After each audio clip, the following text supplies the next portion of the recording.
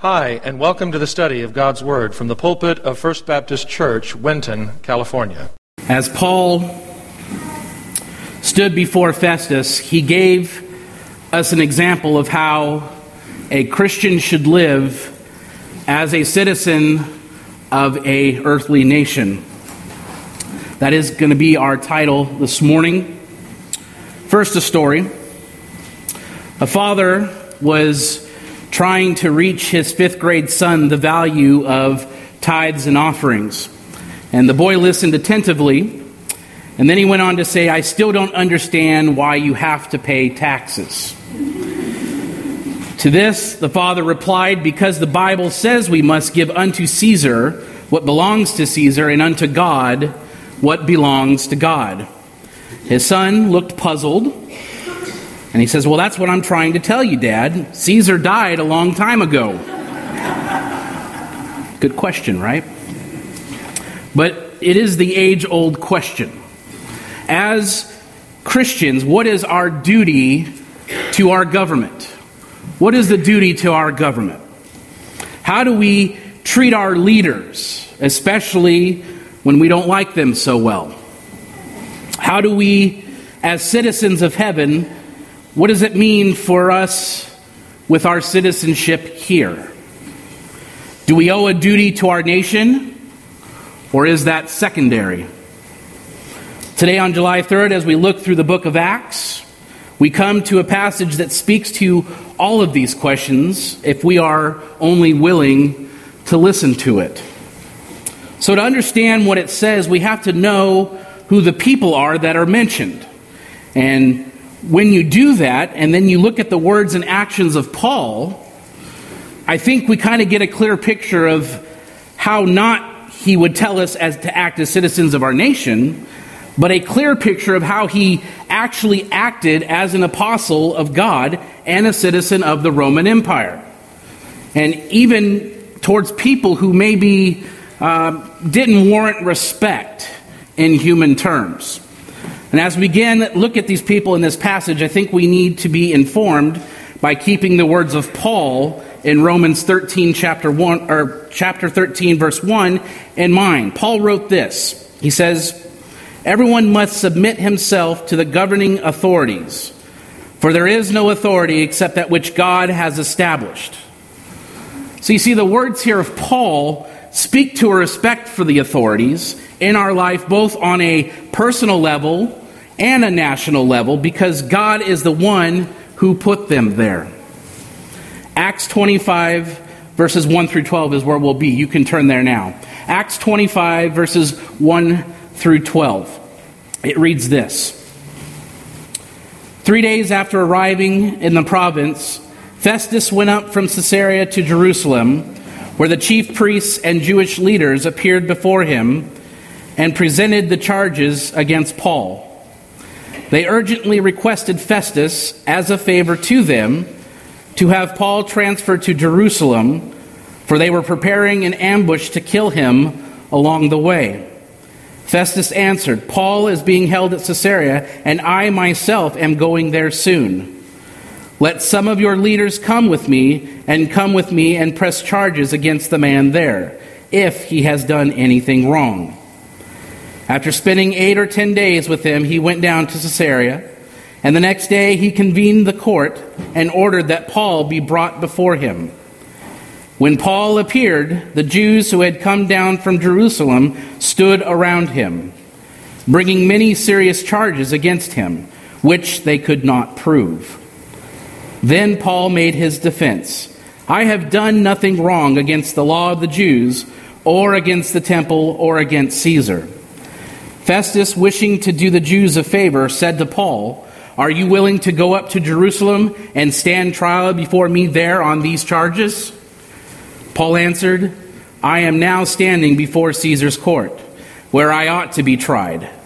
I have not done anything wrong to the Jews, as you yourself know very well.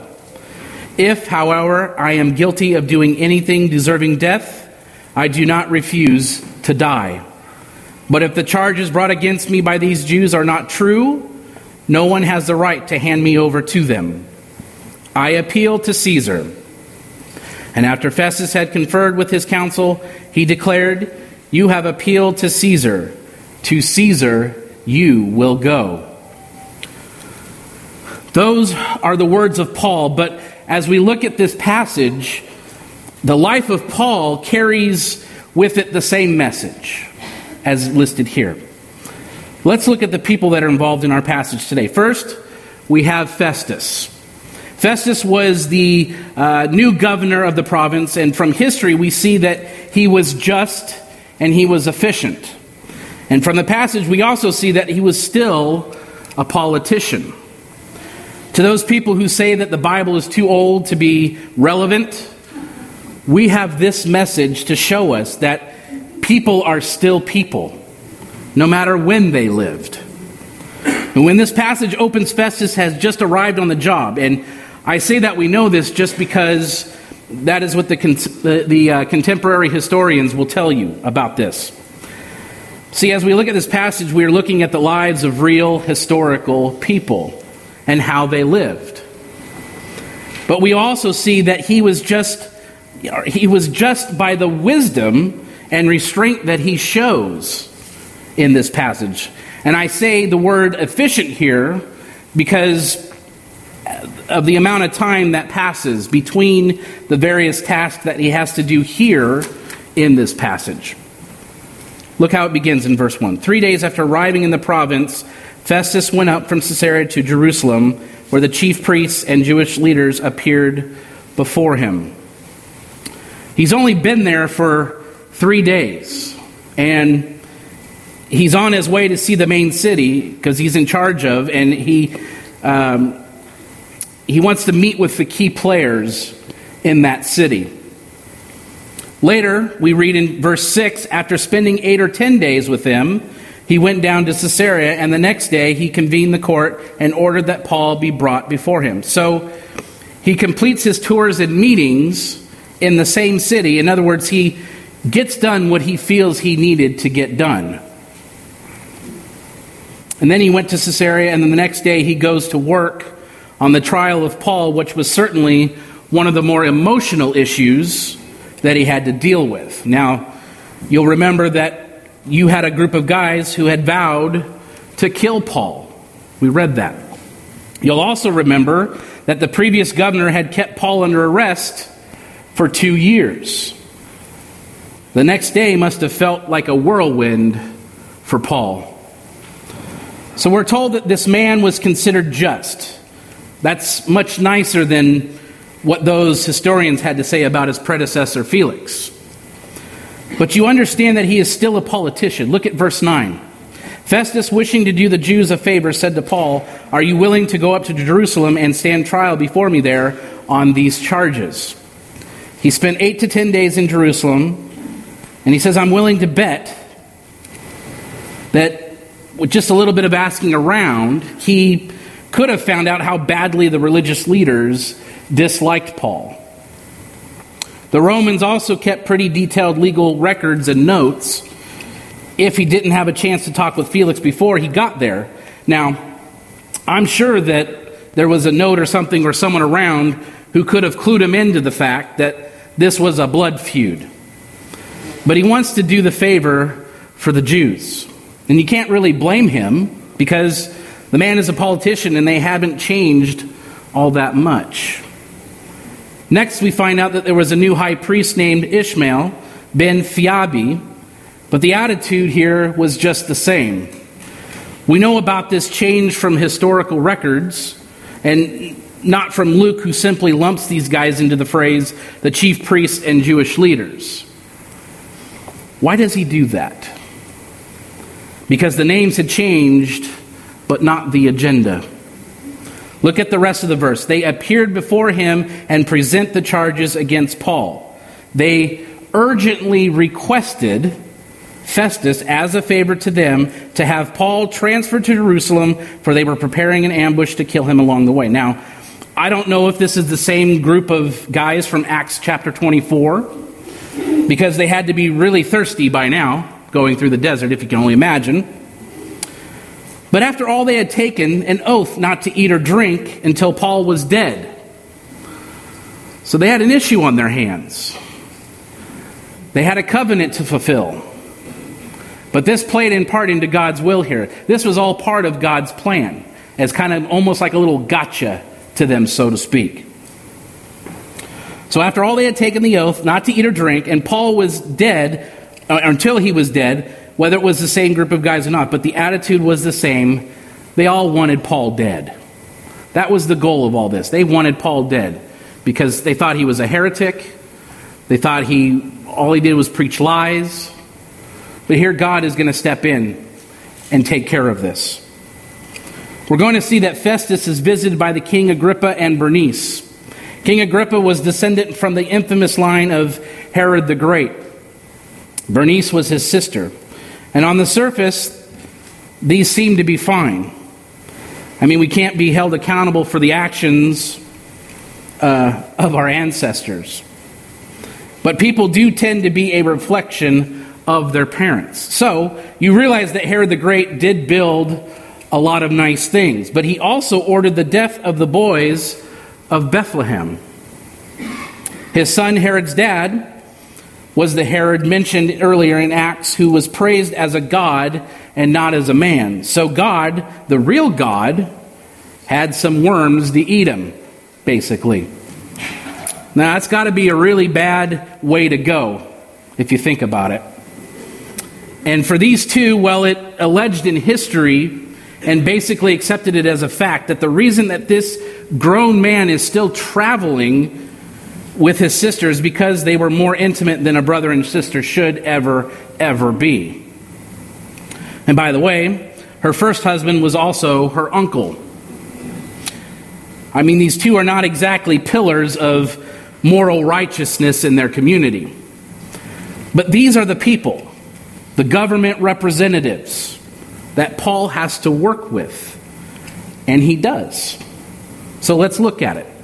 When Festus first arrives as the new governor, he goes to Jerusalem to meet with the religious and political leaders, but he does not allow them to pressure him into a rushed decision. Look at verse 3. Festus comes to Jerusalem, presumably to look at the city and to meet with the leaders, which he does.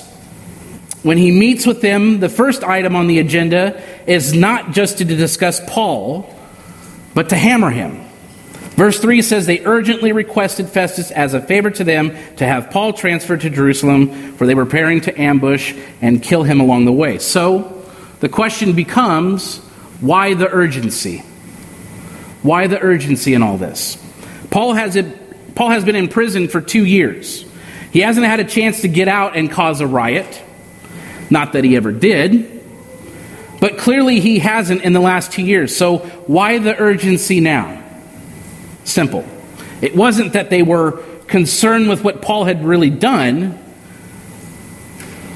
but what Paul really was. They weren't concerned what he did, but who he was. They had decided that Paul should die, and so that all was there was going to be to it. So in other words, they had a mission in mind. Their mission was to go after Paul any which way they could, because they knew what he represented. Last week I talked about people attacking Christians not because they're mad at the Christian, but because they're mad at Jesus Christ. They're mad at what he represents. And when we represent him, we get the brunt of that. But Jesus Christ took care of all of that.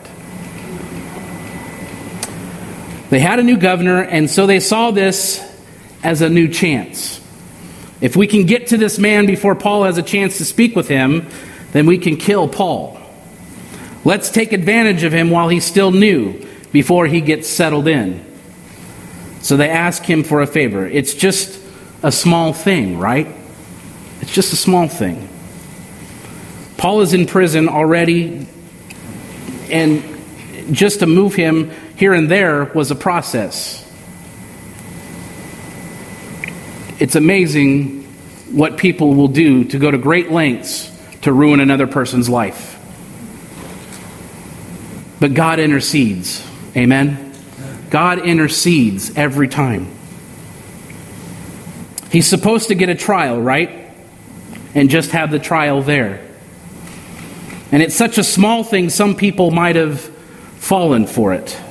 Some people might have been willing to compromise in order to curry favor with the important people in order to get what they want. This was a temptation for Festus. And that's why he floats the idea to Paul in a letter. But he is wise enough to at least not give in right away. There is justice to this man. There is a desire to be a wise leader and to do things correctly. So even though they try to rush him into making a mistake, he doesn't do it. He at least waits for that time when the Lord intercedes and says, yes, this is the time. So next we read that he returns and he talks to Paul the next day, and he tells Paul the charges that are being made against him. And Paul's response is simple. Verse 8, then Paul made his defense. I have done nothing wrong against the law of the Jews or against the temple or against Caesar. He simply says, I haven't done anything. In his case, it was the truth. And that's why the religious leaders wanted him ambushed and murdered, because they knew they had no case against him. And it was a simple defense. It was true. But Paul had a bigger problem. He was facing a politician. No matter how just this man had been offered something that was important to him, so the opportunity was there for him to complete this favor. He could start off with something simple, just like changing the venue of a trial. But the result would be that the Jewish leaders would owe him a favor that he could collect later. He wanted that. He wanted that. So we read his response in verse 9. Festus, wishing to do the Jews a favor, said to Paul, are you willing to go to Jerusalem and stand trial before these things that are brought against you? Look how Festus frames this. It was probably in part to give himself peace in his own mind. This was about making himself feel better. He says, you will stand trial before me. It won't be the Sanhedrin. It will be me. I'm not going to allow you to be railroaded. If you're truly innocent, go up and give a defense. Here or there, what's the difference? Of course, we know that the difference would have been much, much different. And Paul knew this as well. He wasn't going to survive the trip in order to give a defense. And that's why we read what happens next. When Paul realizes the dire strait that he is in, he uses the system not only for his advantage, but to also follow God. Sometimes we rant and rave about our government and our systems. We do this a lot. For just reasons most of the time. But it was the same then as it is now.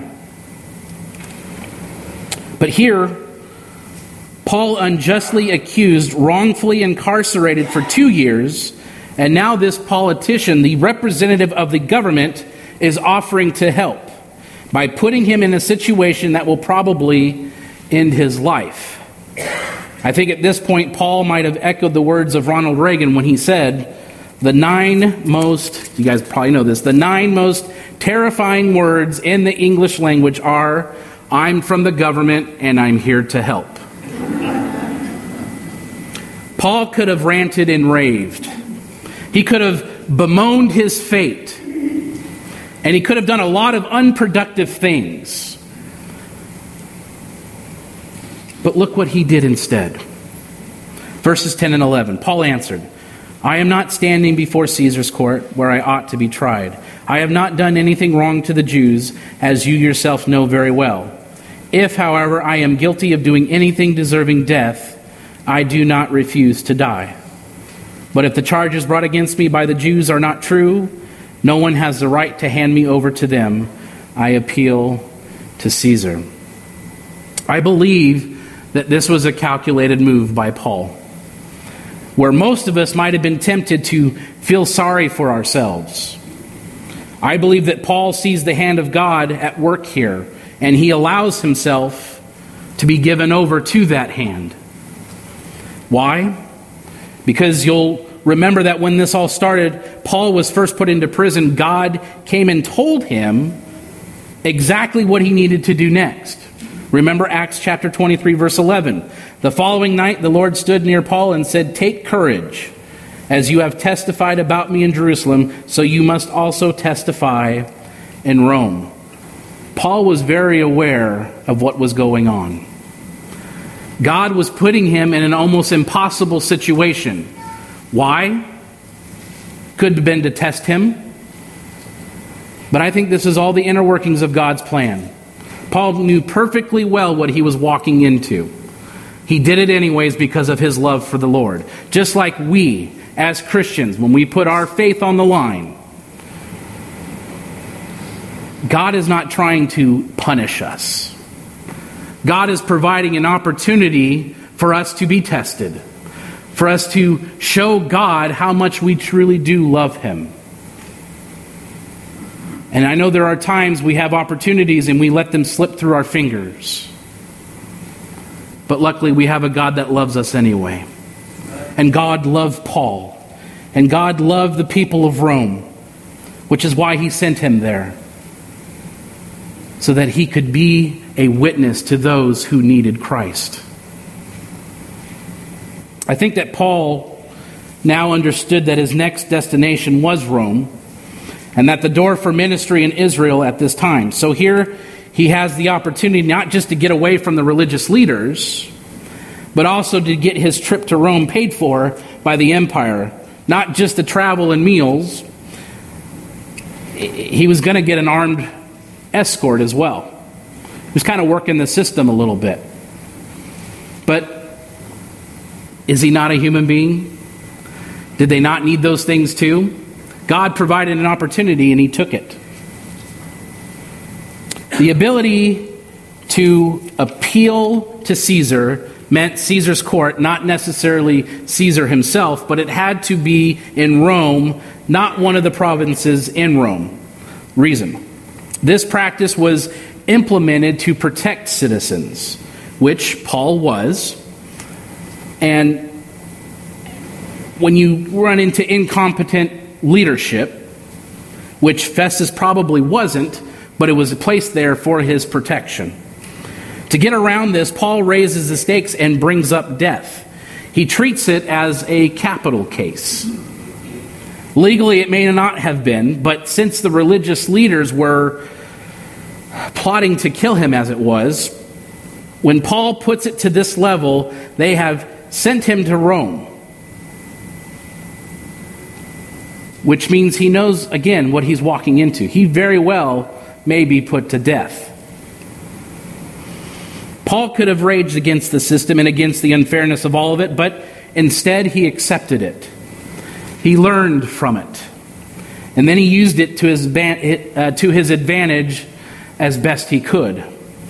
And of course, this caused a problem for Festus, because if you referred someone to Rome for trial, you had to accuse little things at the charges, and quite honestly, they had nothing on the man. Paul was free of charges.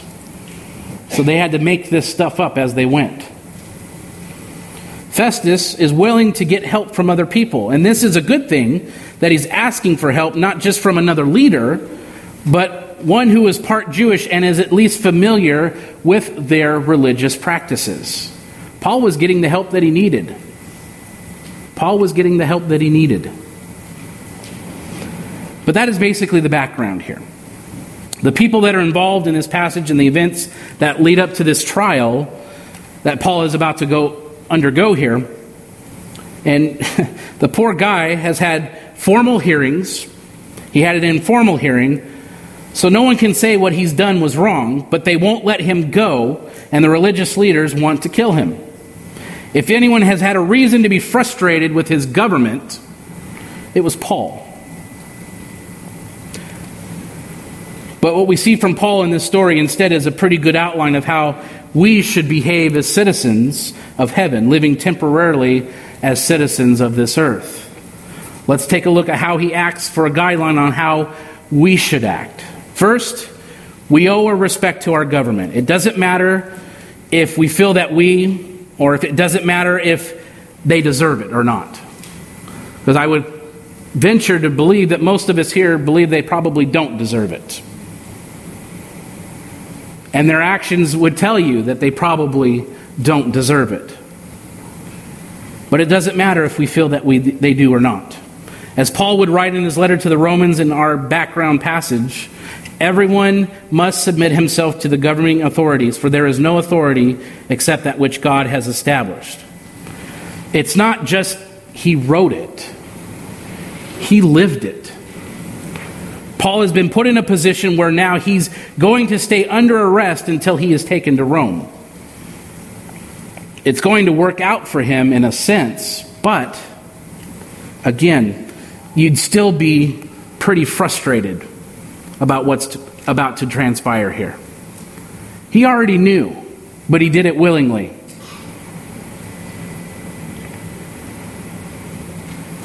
But before he goes, he has to have one more trial before a guy and his sister who don't exactly have a great reputation.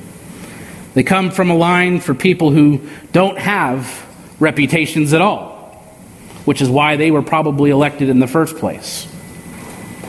But look at how he greets them in chapter 26, starting in verse 2. King Agrippa, I consider myself fortunate to stand before you today as I make my defense against all the accusations of the Jews, and especially so because you are well acquainted with all the Jewish customs and controversies.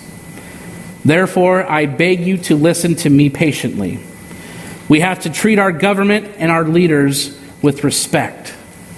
We may not always agree with them, and the price of leadership is that people will not always agree with you, but we should always respect them. That is not just what Paul says, but it is also what he does. He backs up his talk. But next, we need to tell them about Jesus. We need to tell them about Jesus. By respecting them, we get the right to be listened to. When they're listening, our message needs to be about Jesus. That is our mission as a church and the people of God. We need to tell them about Jesus. Paul has done this so well and so often that even the religious leaders communicate the point for him. Look at verse 19. They had some points of dispute with him about their own religion and about a dead man named Jesus who Paul claimed was alive. You see, Festus now has heard the center of the message. He doesn't know what to do with it, but he has heard it. And Paul is going to tell them all what to do with it in chapter 26. But here's the point for us as God's people. It may be that our central message doesn't exactly fall in line with this. Too many times in the churches in recent past, when it comes to politics, our message has been about so many other things except Jesus. I'm not saying that all of those things aren't right. But what I'm saying is that they aren't important because the central message of the church needs to be Christ. The one whose name we bear. We need to introduce people to him, and when we do that, then they become his disciples. Then he will change their hearts, and the other things will come into line. Some of those other things are vitally important, but until people accept Christ as their Savior, they won't accept his authority. The central message of the church, the central message of our lives, must be Jesus first and always. See, when we've told them about Jesus, when they know him, then we can move in and take care of the next steps. We need to call people to righteousness and do our best to live a righteous life ourselves. Sometimes I see the way that we live as a nation, and I see the way that some people would call themselves Christians and how they live. And I want to ask the question, whatever happened to sin? Whatever happened to sin? It's not that it's gone away, it's that we don't talk about it anymore. We don't talk about sin anymore. And these are some things that we're not supposed to do. Yes, we serve a God of grace. Yes, he died on a cross so that our sins could be forgiven. But that doesn't mean that we are supposed to indulge in them. We get into relationships that we know we shouldn't. We take the money that we know God has told us to give to him and we spend it on us. We use those words that we know better than. We're mean, we're judgmental, but we've been commanded to love. We greet one person at church and ignore someone else when we definitely know better. We need to call our nation to righteousness and to live that way ourselves. The famous French philosopher Alexis de Tocqueville is credited with this quote about America from the 1800s. I sought for America's greatness. I found it not in her fields and forests. I found it not in her mines and factories. I found it not in her Congress and great tribunals. It was only when I entered her churches and heard her pulpits thundering against sin and preaching righteousness that I discovered her greatness. America is great because America is good. And if America ever ceases to be good, America will cease to be great. Now we can discuss later the accuracy of this statement given the current state of both our country's morals and its economy. But the lesson for us to take this morning is that we are supposed to call the people around us to righteousness with our words that is expressed through the demonstration of our lives. Paul didn't just preach Jesus. He lived it. Notice that the cornerstone of his defense is that he could say that he had done nothing wrong, that he had lived a righteous life. If we want to see America be great again, then we, the people of God who gather in the church of God, must follow in the footsteps and live and preach lives that reflect the righteousness of God. And finally, we need to pray for our nation. We need to pray for our nation. Paul was praying for these people. In 26:29, Paul says, short time or long, I pray God that not only you, but all who are listening to me today may become what I am, except for these chains. You see, his prayer was for salvation for all people. All people, even his nation. That is what our prayer should be. 2 Chronicles 7:14, the famous passage, and it was put up on the screen earlier. If my people who are called by my name will humble themselves and pray and seek my face and turn from their wicked ways, then will I hear from heaven and will forgive their sin and will heal their land. We quote this verse often and say that the answer for America is in prayer. It is not the people of the nation, it is his people within the nation. He is saying, when my people pray, when my people humble themselves, then I will hear from them and heal their land. We need to be in prayer for our country. We need to be in prayer for others. We need to be in prayer for our church. We need to be in prayer for those who don't know Jesus Christ. We are called to be righteous, not just in name. We are called to be righteous because this is what God has in store for us. That's what it's saying here.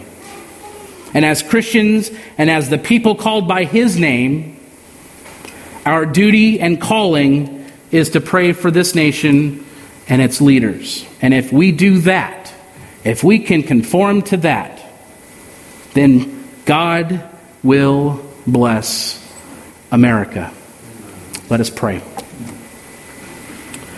Heavenly Father, we thank you so much that you love us unconditionally,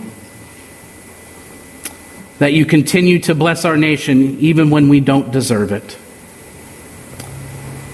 Lord, I'm thankful that we have a place that we can freely come to worship your name, to be that beacon, Lord, for those who desperately are seeking your Son, Jesus Christ.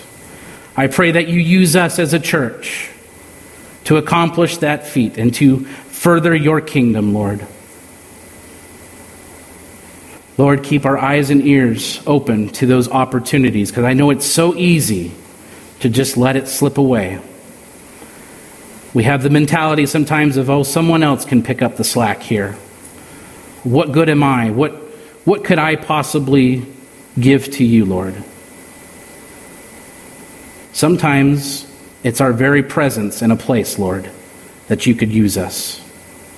Sometimes it's in a crowded room with people that we don't even know. Lord, you know your will, we know, and you know your way. I pray that we adhere to that and that we are receptive to it. Lord, we thank you so much for all that you do for us, for all that you do for this church, and for all that you do for your people who are called by your name. And it's in your name we pray this morning. Amen.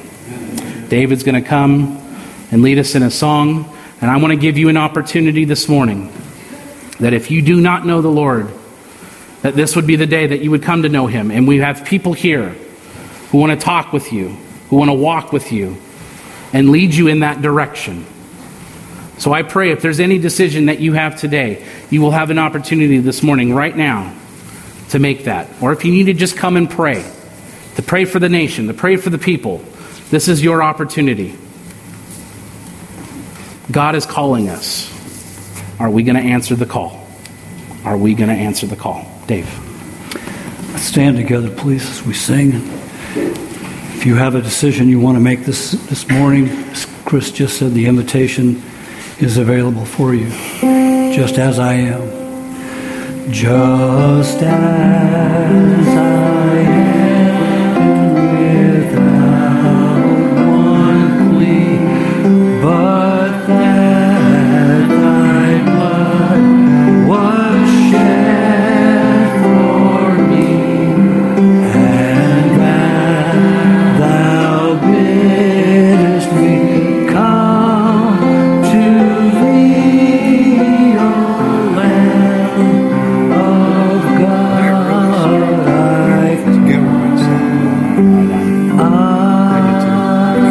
come. We need to pray for our nation, pray for its leaders. Let's pray. And Holy Father, we live in a time where everything seems to be turned on its head. We don't know where to turn. Our leaders are not leading. But Lord, we know you're in control. And you need to give us the confidence knowing that you're going to fulfill those promises. To thee, whose blood can cleanse each spot, O Lamb of God, I come. And just the women on this verse.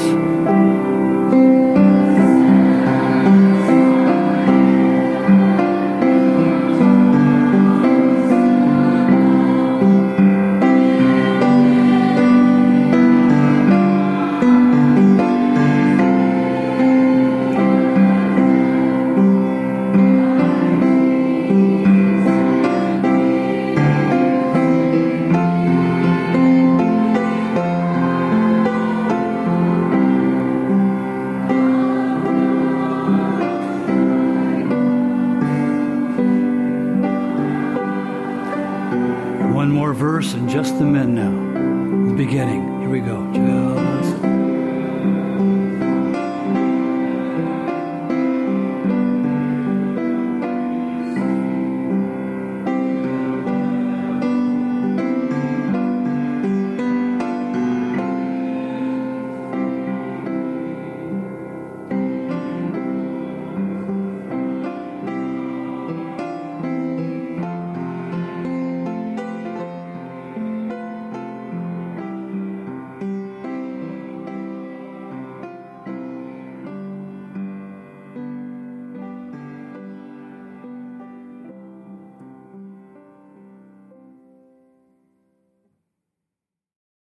The Bible says, if you confess with your mouth the Lord Jesus and believe in your heart that God has raised him from the dead, you will be saved. If you've never trusted in Jesus Christ as your personal Lord and Savior, we invite you to call on him now and through a simple prayer of faith, give your life to him. If you're not attending a church that honors the Bible as the Word of God, we encourage you to locate and begin attending such a church in the area where you live. The message you have just heard was preached from the pulpit of First Baptist Church, Winton, California. For more information on the ministry of First Baptist Church, Winton, please visit our website at wintonchurch.org.